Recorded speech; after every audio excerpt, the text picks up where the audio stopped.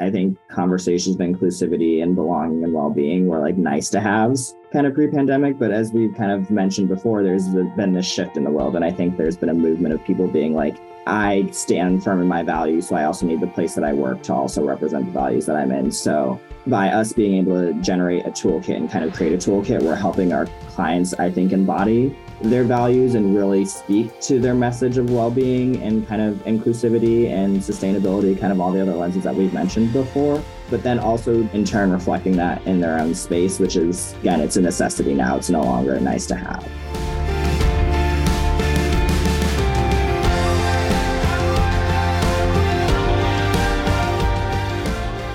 Greetings and welcome to the ONEder podcast. This is your host, CCB, and I have the pleasure today of introducing one of our 2022 ONEder Grant teams. And they're going to have a chat with us about the research that they tackled and the outcomes. And so without further ado, I'm going to welcome Kate Albee and Roderick Allen from QA. Kate, take it away. Hi, thank you for having us. So my name is Kate Albee. I'm the marketing director at QA. And I'm Roderick Allen, and I'm an interior designer at QA. So our real intention with this research was to provide designers with a tool to capture belonging and well-being in the workplace.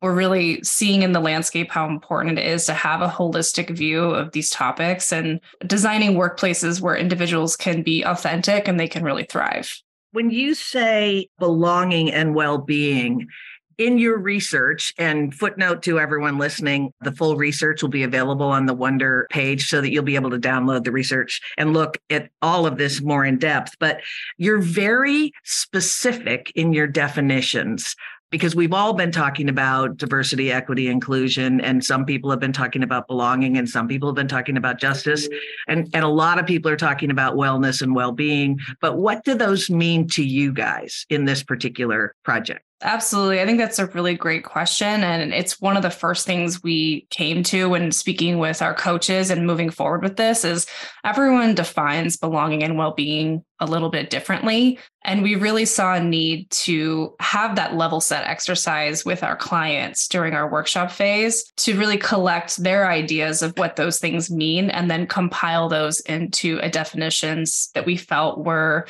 not universal, because I don't think there's ever going to be definitions that are truly universal, but that really defined what we're seeing in the current workplace landscape. So in terms of belonging, it's really defined by the feeling of security and support when there is a sense of acceptance, inclusion, and identity. And so really it boils down to creating genuine feelings of belonging and how that improves engagement and performance. And when we're talking about well-being, it's a state of happiness and contentment, which comes down to overall good physical and mental health. And that translates to a good quality of life. So I think both of those things are really important. Yeah, it's an interesting task you gave yourselves, because a lot of people talk about well-being and wellness within the workplace and the work environment, and there are lots of different measurements, metrics that people are utilizing. But the nature of belonging to us felt like it went much broader than what we basically have been considering, I'm going to say, in our, kind of workplace design thinking. So I wonder, Roderick, if you could spend a little bit of time and just talk about how did you come at that definition of belonging, and why was belonging so much more important today? Well, I think we realized that when we first started to look at the lenses, kind of the overarching lenses that we were trying to look at this overall ONEder grant in, DEI, EDI was one of those important lenses. And we're in a state right now, I think, of the workplace where people are trying to redefine what does the workplace look like and how do I get people back to the office. And I think we all know now that offering a coffee bar or a place to go to a cafeteria with free food is enticing, but it's not truly going to get your employees back to the office. They really just want to be in a place where they actually feel like they are represented. And so I think that's how we kind of came to this idea of belonging, is that truly belonging is what's going to get people back into the office. I also think it's interesting, call it out, that the context of the world has shifted so dramatically that there is a heightened awareness of not just, inclusivity, but how do you take that next step to make people feel comfortable? Because you could be included, but not necessarily feel comfortable in whatever environment that is. So we're kind of dancing around why you chose the topic, but if you had to answer that question directly, why would QA choose this topic over anything else that you possibly could have? Well, speaking from my perspective, I think part of my job as a marketing director is to really identify what our firm's values are and how we project those out into the world. And, we're a woman minority owned firm, so those values have always held really true to us.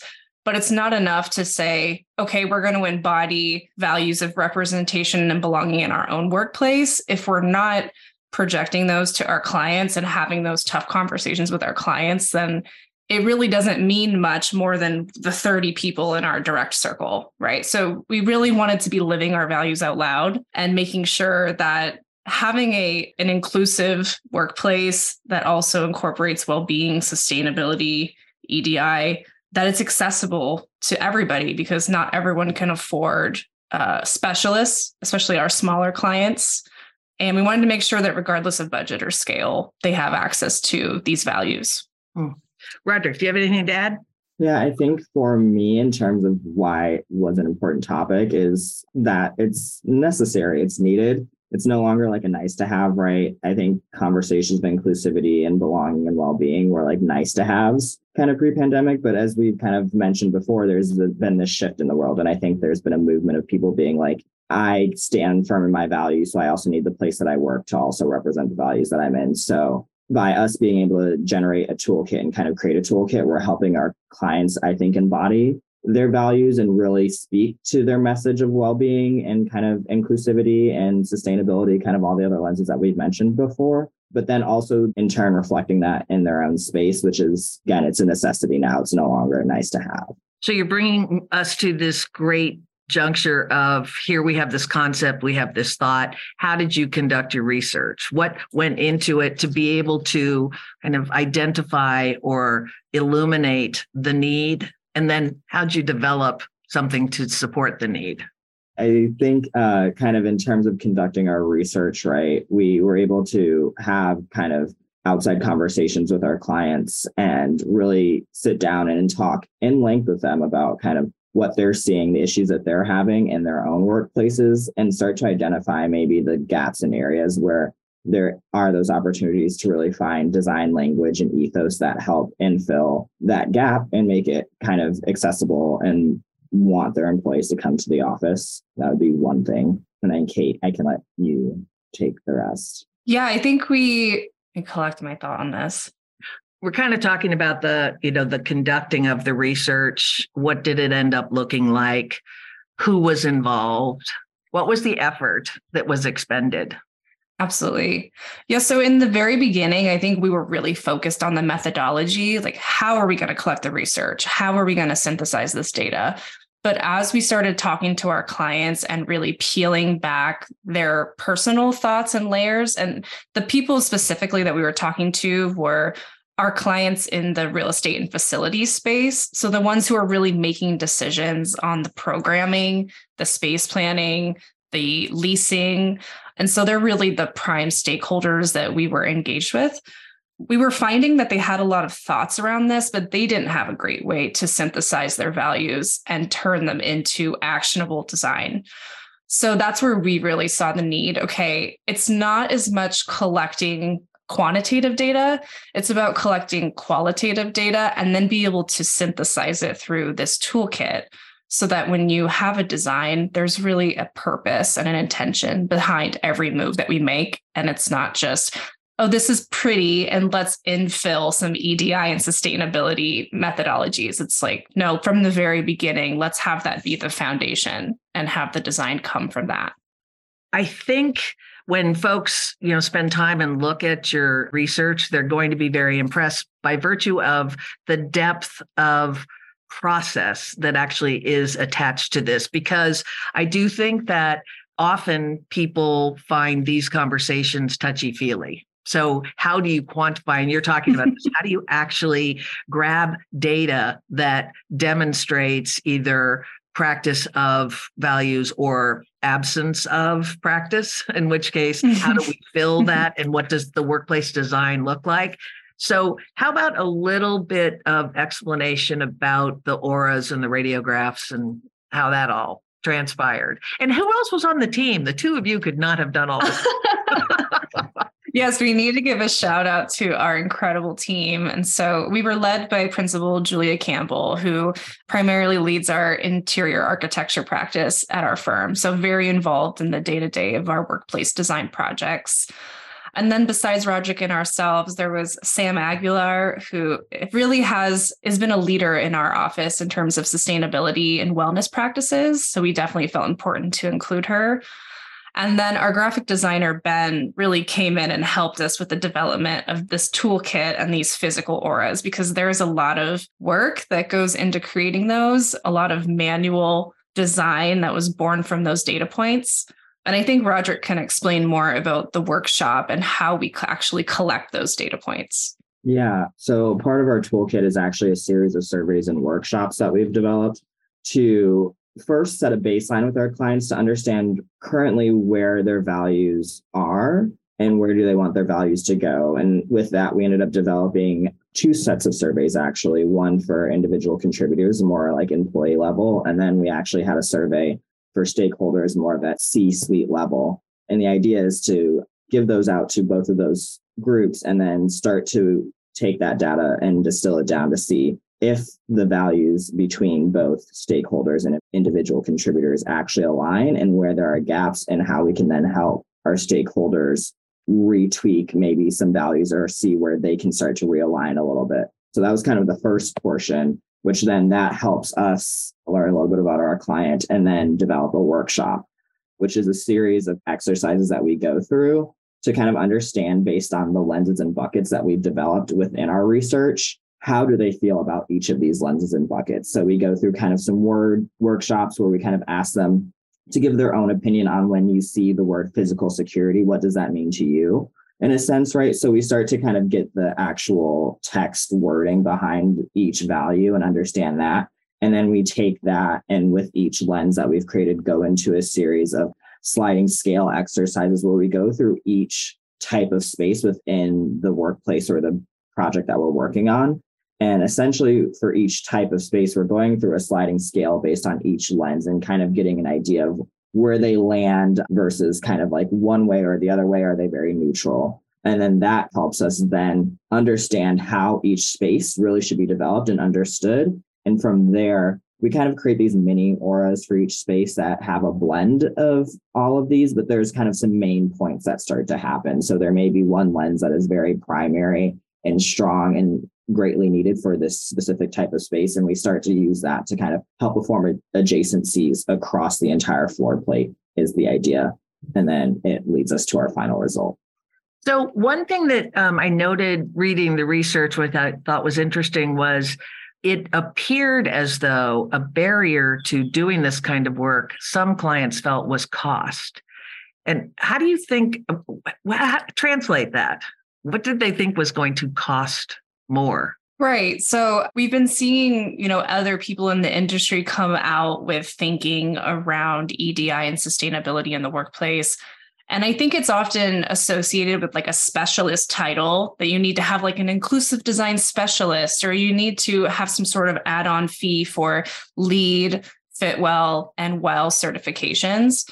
And when we were doing our research and kind of pulling out all the different aspects that those certifications, that are amazing certifications, we don't want to discredit the value that they bring. But we found a lot of our clients were like, I really just can't do that. That's on the back burner. That'd be a nice to have, but it's just not built into our standard budgeting process.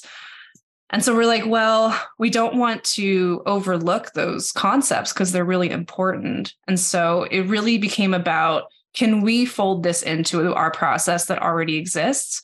And primarily our visioning process, because We did some experiments with these concepts later after they'd already picked a space and gone through some space typing programmatic exercises. And they were already like, we can't go back now and talk about these topics. We've already picked our space. We've already decided how it's going to look. So it's important to catch our clients in the right point of the process and really communicate how these values are bringing financial value to them as well, because they're going to have employees that are happier and perform better and want to show up, want to be part of a team.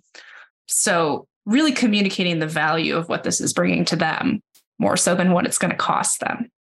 You did a good job with the research, with documenting research and including a lot of that, either reference points and or the data itself that supports, that underlines all of what you're saying. And I would argue that almost anyone listening would have the same feeling. They would understand the challenge. And it has been, I can attest to with some of our clients, it's been a struggle to try and, work their way through. How do you figure this out? So describe the final toolkit deliverable so we can kind of get a better conceptual idea of that. And then what was the most valuable learning that you think QA came out with?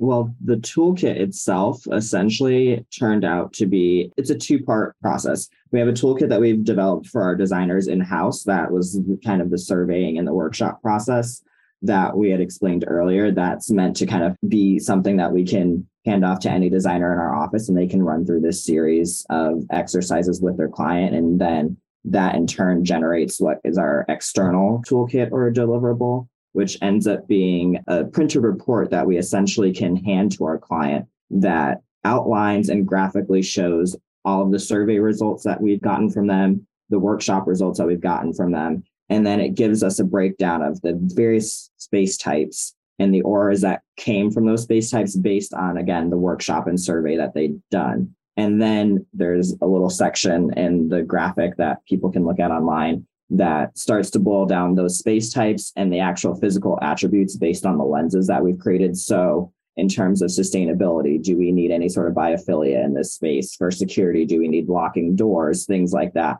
So we actually start to boil down kind of a boilerplate template of room attributes based on the space type. And in the end, we actually show them how those auras and space types informed our space planning. And you get to kind of see that aura itself gradated across the floor plate and the selected space plan.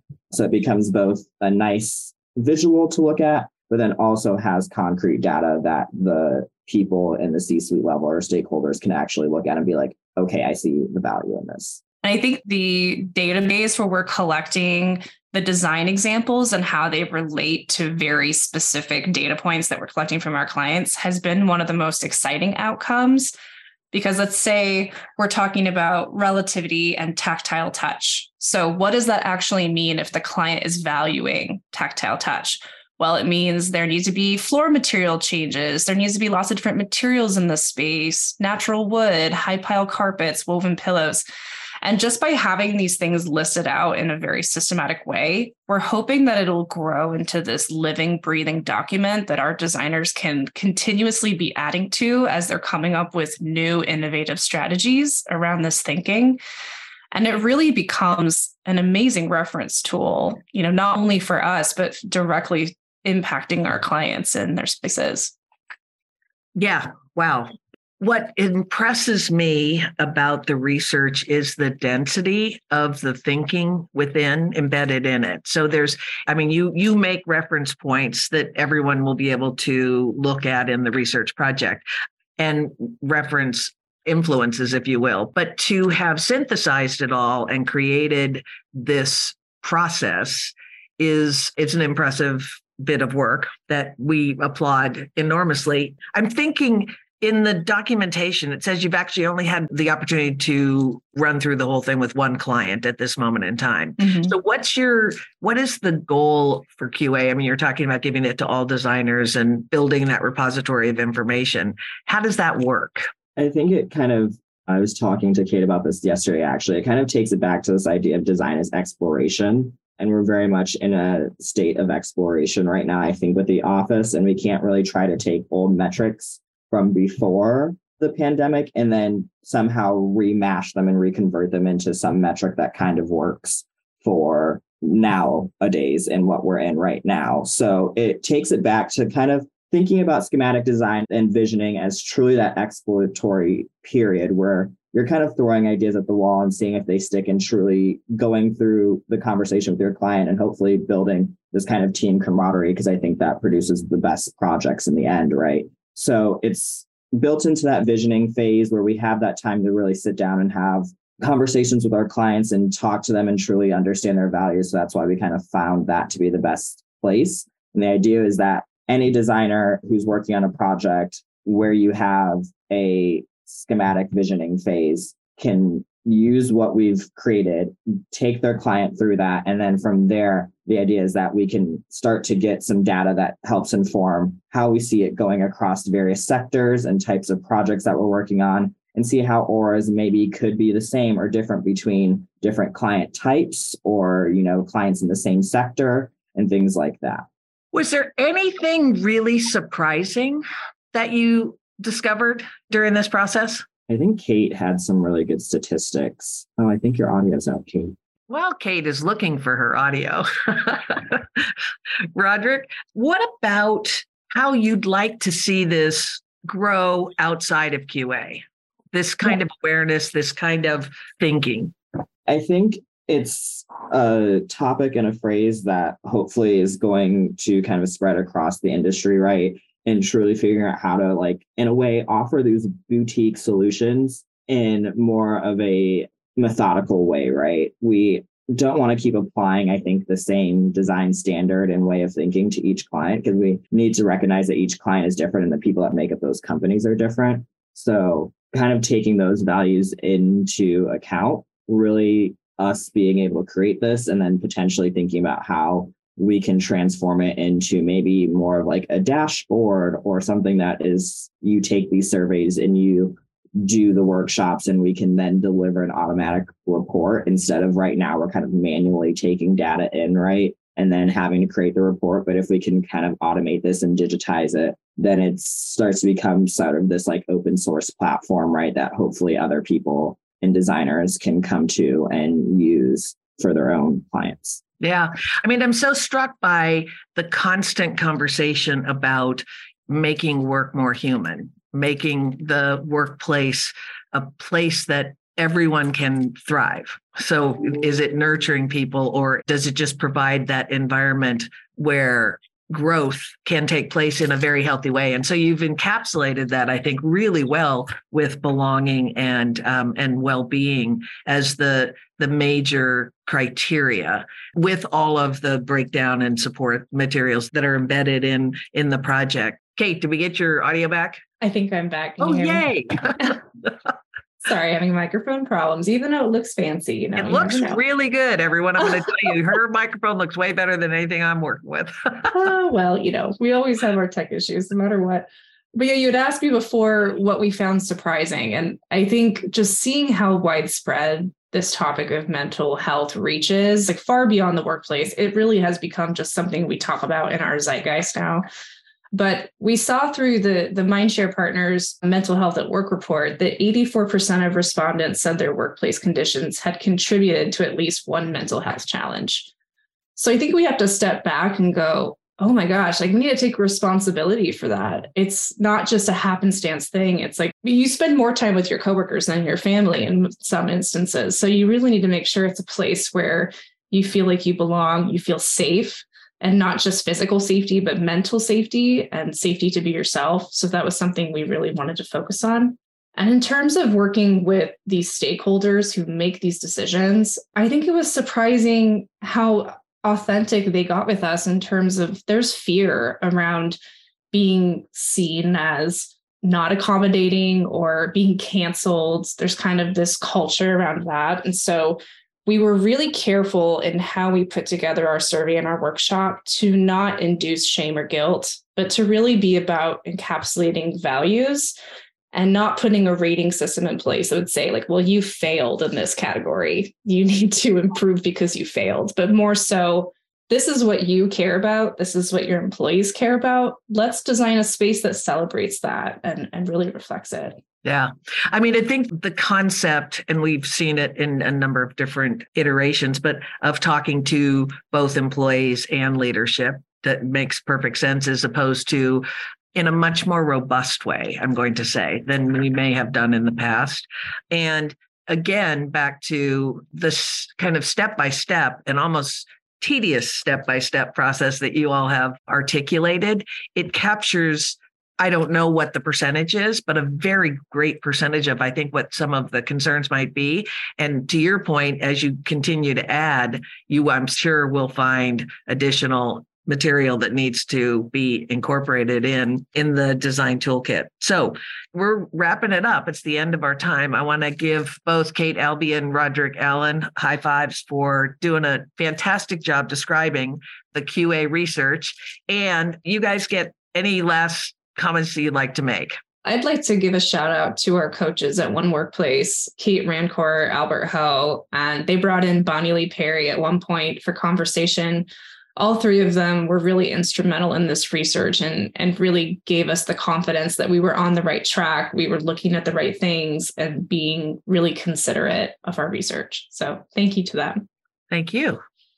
And I just want to give one more shout out to our teammates, because I think we've created a really awesome tool, a very fresh tool, and a tool that I think has the ability to grow and really do some amazing things for the landscape of workplace design. So yay. Yay. Yay, QA. Yay, team. Wonder Grant 2022. All Wonder Grant information will be on the Wonder Grant page at the One Workplace website. And we will have brief descriptions. We'll have an abstract so that you can look at it in just a one-page overview. And then there's the depth of research that will be available to you. And there also will be links to all the folks that were involved in the team. So you could, if you had a big question that you needed to get answered, burning questions, you'll be able to get in touch with them. Thank you again for your time on the Wonder podcast. And I'm going to say goodbye. Thank you so much. Bye.